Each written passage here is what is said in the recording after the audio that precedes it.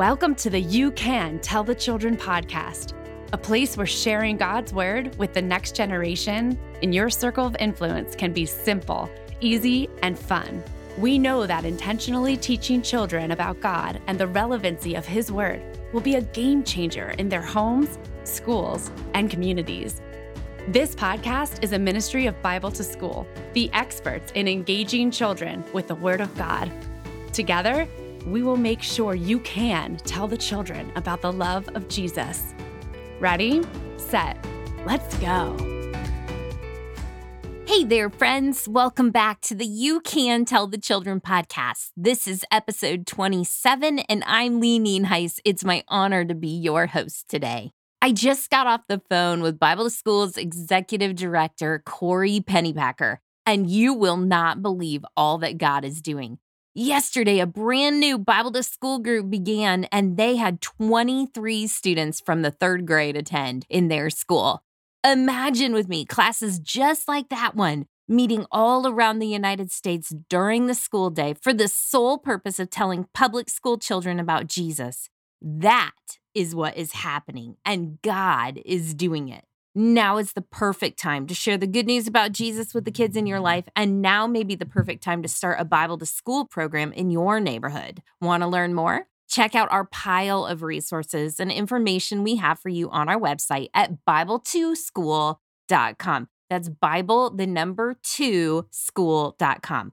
Now, it's my pleasure to introduce you to my friend Crystal Woodman Miller. As you'll hear me say in this episode, today's episode may require earbuds if you have little ears in the room.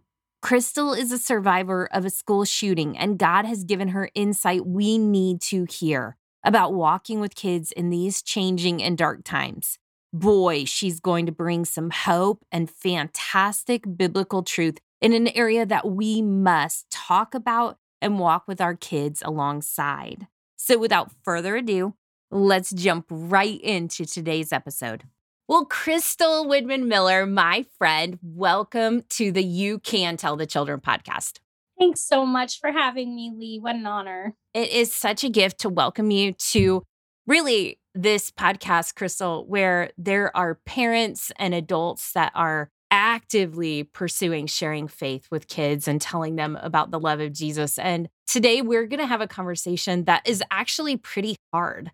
And so if there are little ears listening, you may want to just send them outside the room or put on your earbuds today. But Crystal, you and I were just joking off air that it's not really a fun topic that God's given you to talk a lot about, but it is a really important one. So Crystal, go ahead and introduce yourself to our friends that are listening. Yes, thanks, Lee. My name is Crystal Woodman Miller, and when I was 16 years old, which if you can believe that was about 23 years ago now, I was 16 as a junior at Columbine High School. And I survived what was at the time this nation's deadliest school shooting. Now, of course, we know that over the years, these school shootings have become an epidemic of their own. But at the time, Columbine was really one of the first that we had heard of, especially in the media. And on that particular day, I had gone to the library with a couple of my friends to study for a test. And if you recall the events of Columbine, you'll remember that the library was the scene of the most intense violence that day.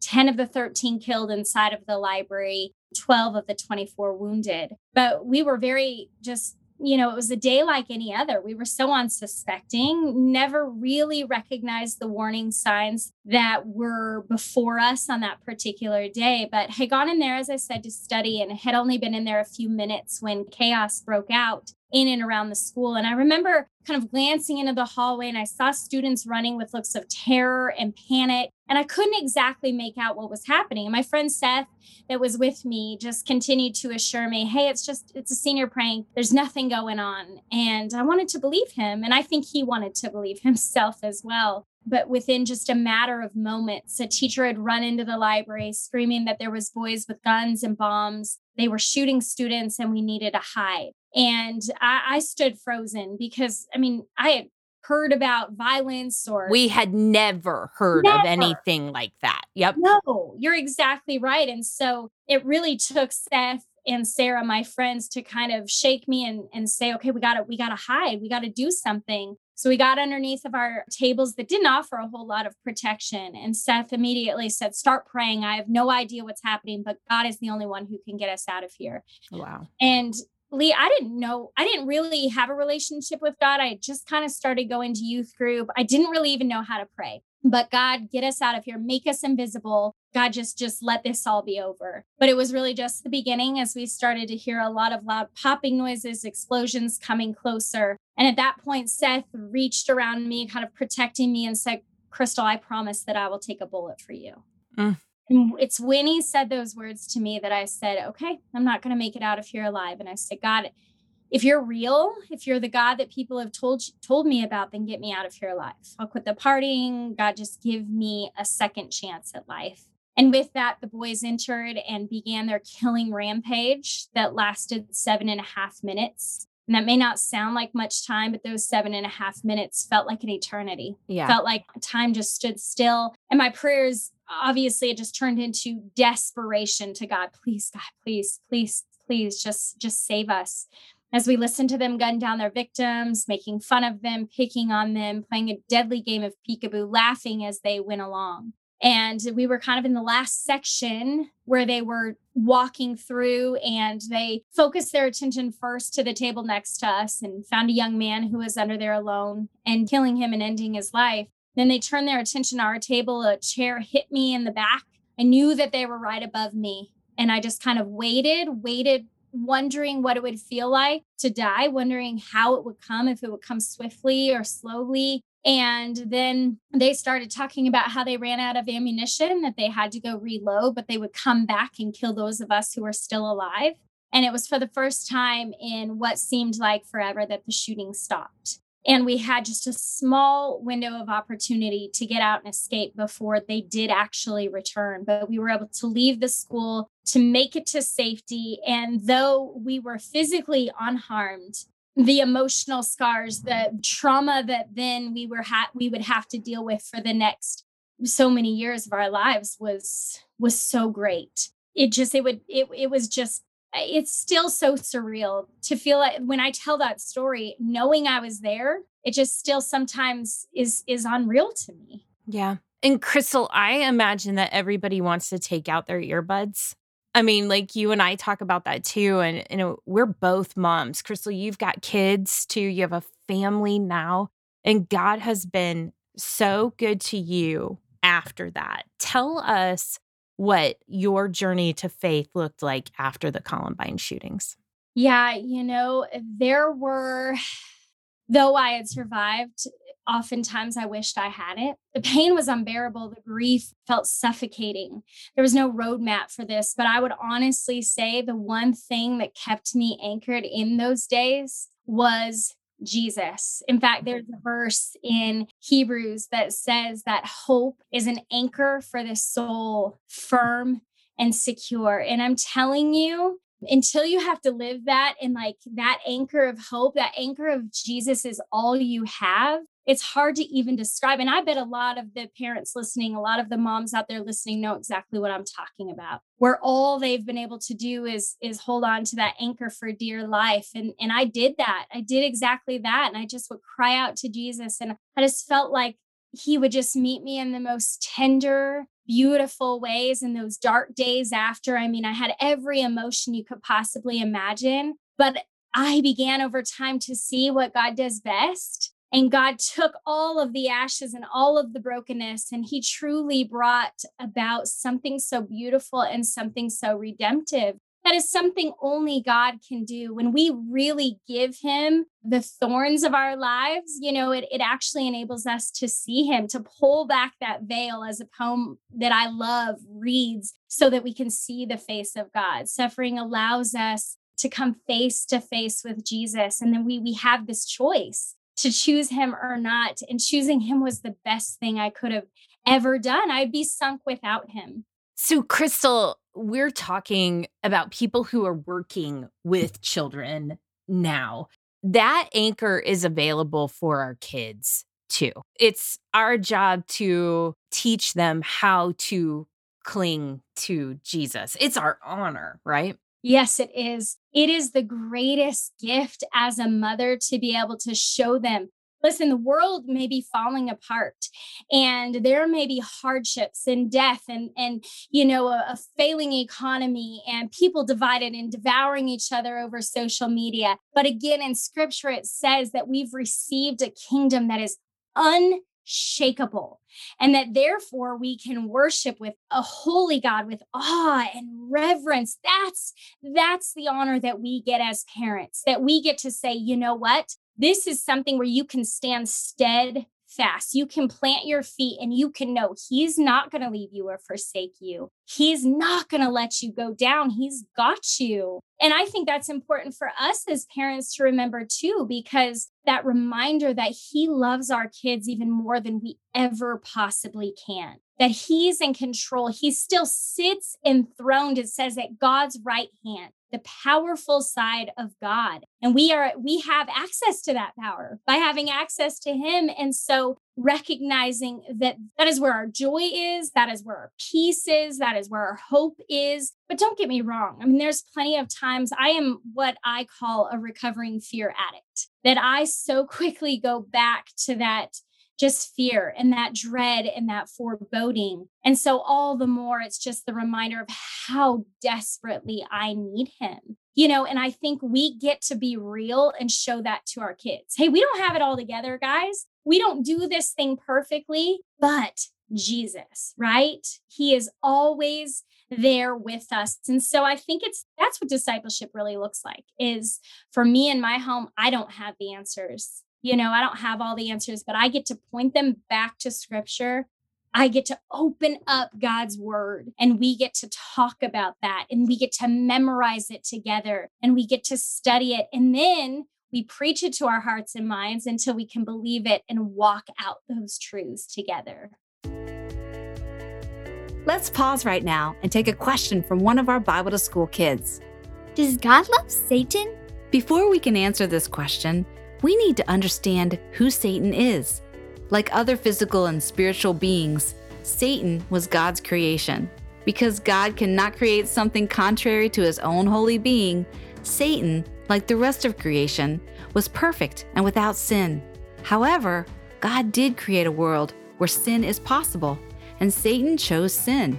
God cannot tolerate sin in physical or spiritual beings, and so God will not tolerate Satan. Can God love Satan while hating his sin? I suppose only God knows the answer to that question. Crystal, one of the things that I know is true is that when we as adults feel afraid of something, we tend to not talk about it. But when it comes to tough things like school shootings or things that feel dangerous, especially school shootings, let's go with that. Since we're talking to people who work in public schools, why is it important to have these hard conversations with our kids?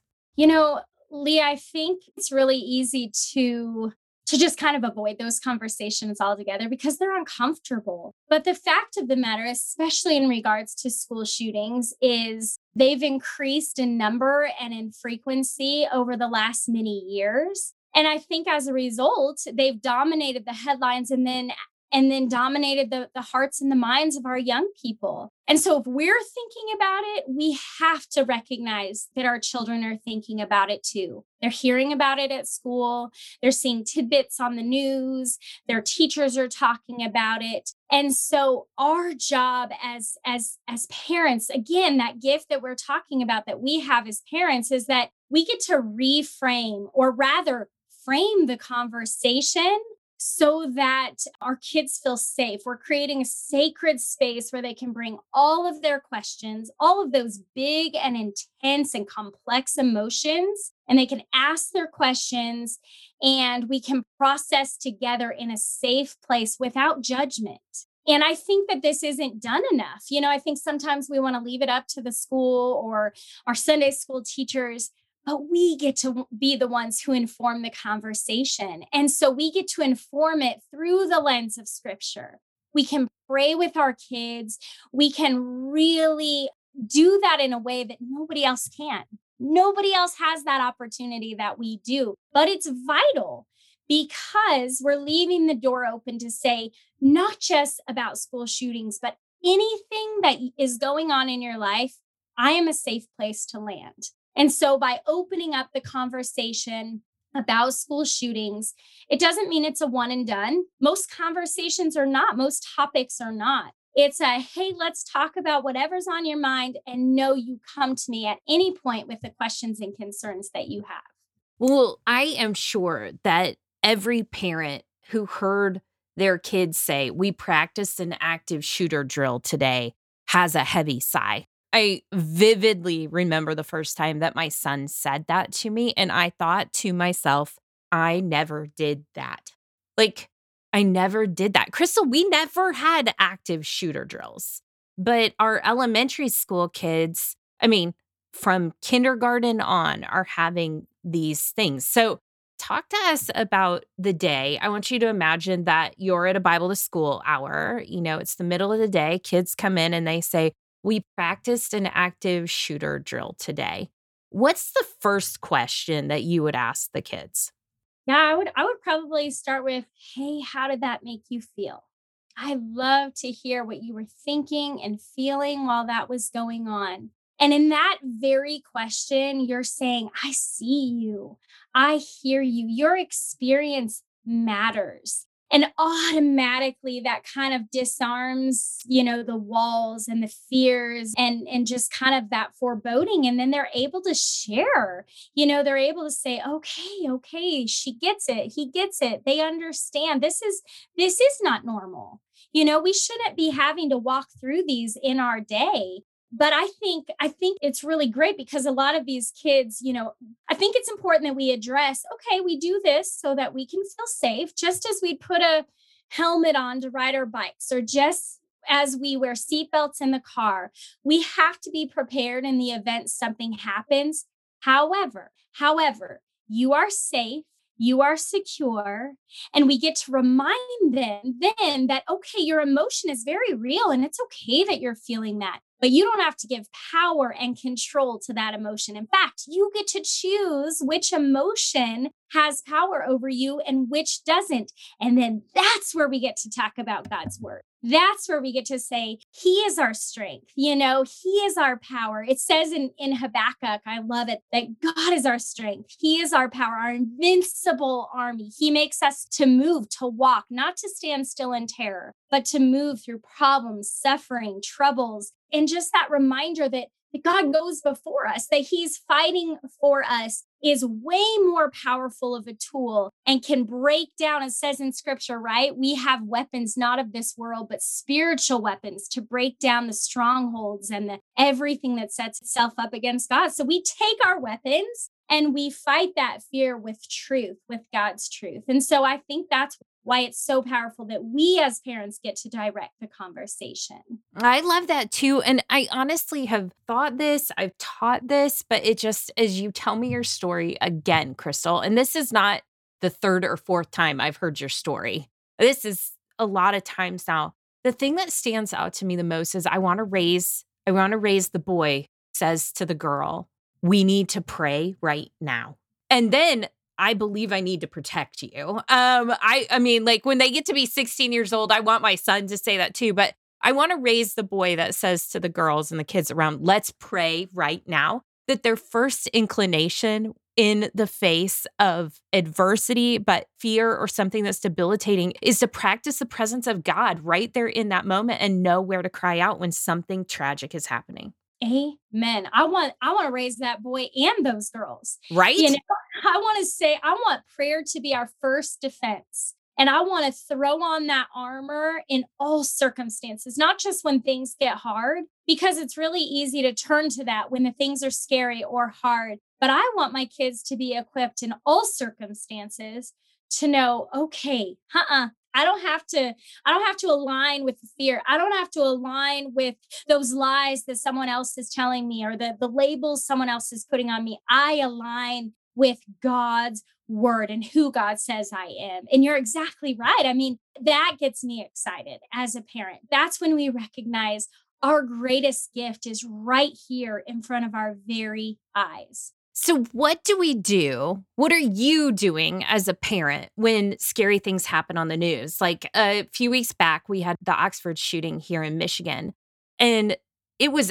everything in the news here where I am in Michigan. And you heard about it in Colorado where you are. It's everywhere, and scary things are on the news. So what are you talking to your kids about when there are scary things on the news? What would you advise us as people who are in the lives of children to do with the news stories? It's a great question. First off, just on a very practical level, we do not watch the news here in our home. It doesn't get turned on the TV. We don't sit around and watch it. However, as we discussed before, they are hearing it, whether it's at our house or not. It's their friends talking at the lunch table or teachers talking about current events. They are hearing the news. And so we also don't shy away from hard things either. We are very careful to have those hard conversations. But I simply, a lot of times I use the dinner table as a great time. We're all gathered there. It's a very safe place. We're all together. Dad is there and I'm there. And it's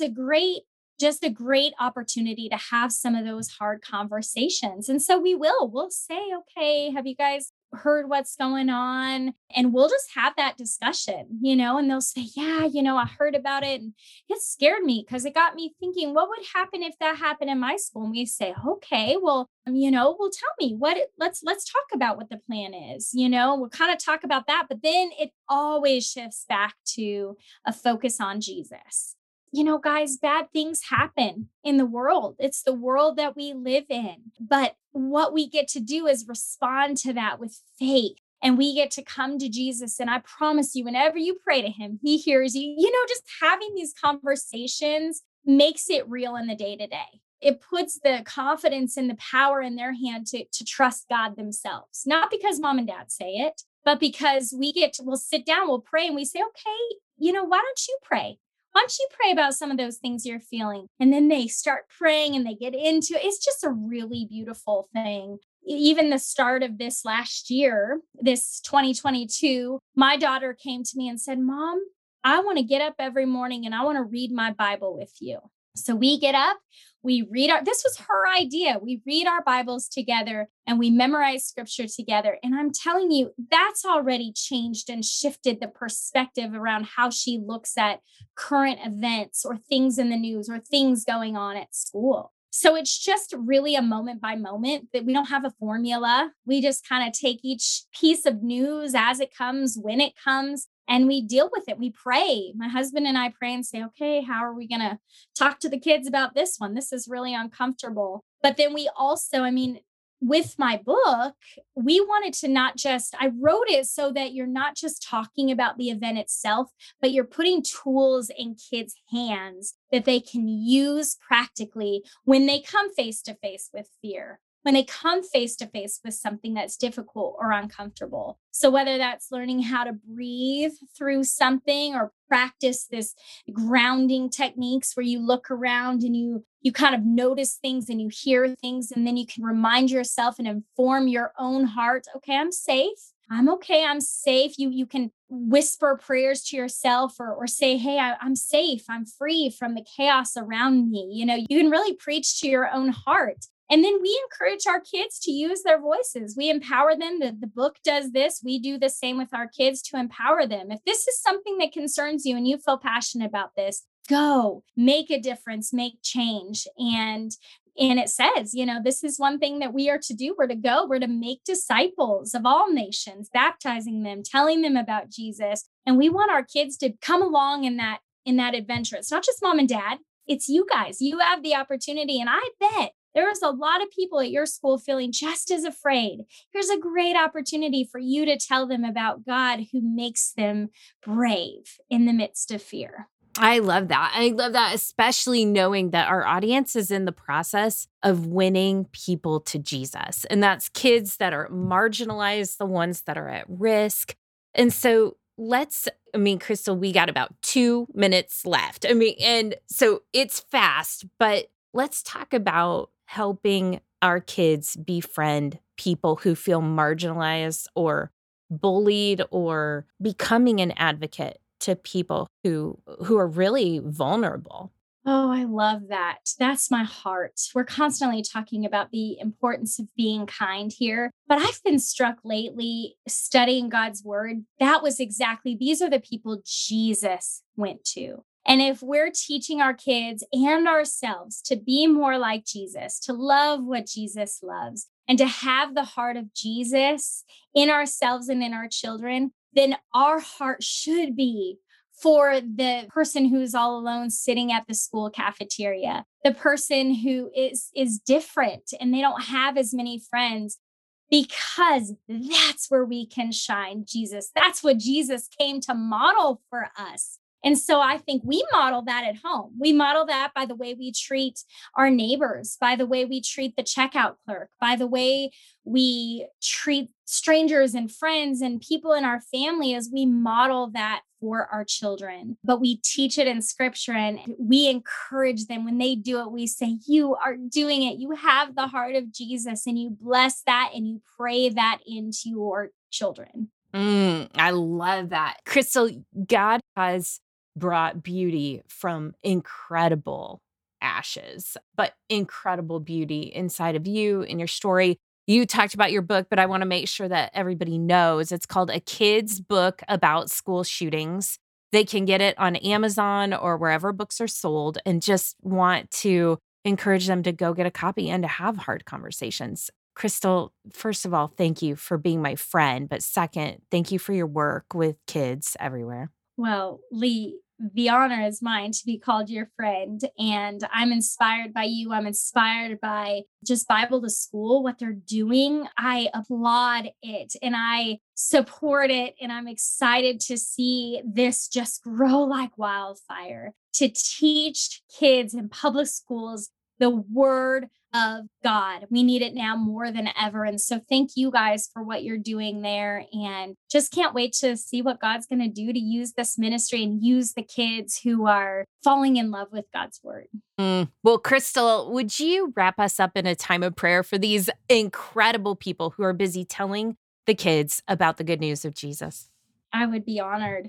Oh, Jesus, thank you. Thank you for the men and women who are taking your word to school campuses. Jesus, would you empower? Would you strengthen? Would you fling wide doors of opportunity? Jesus, just to take it to every campus across America, that you would globalize it, Jesus, because it is your heart, Lord. And so I know that you will make a way, even when the way feels impossible, because that's what you do best. God, would you strengthen and empower when they get weary and tired? Jesus, would you be their rest?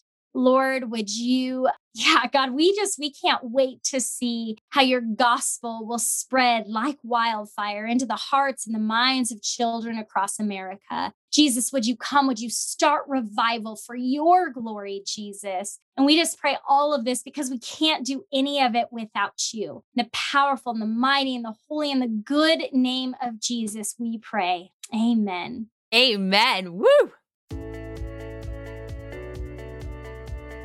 Wow.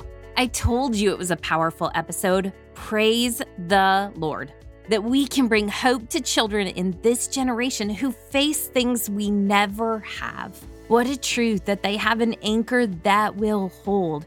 And it is this truth that compels us to share the good news about Jesus boldly.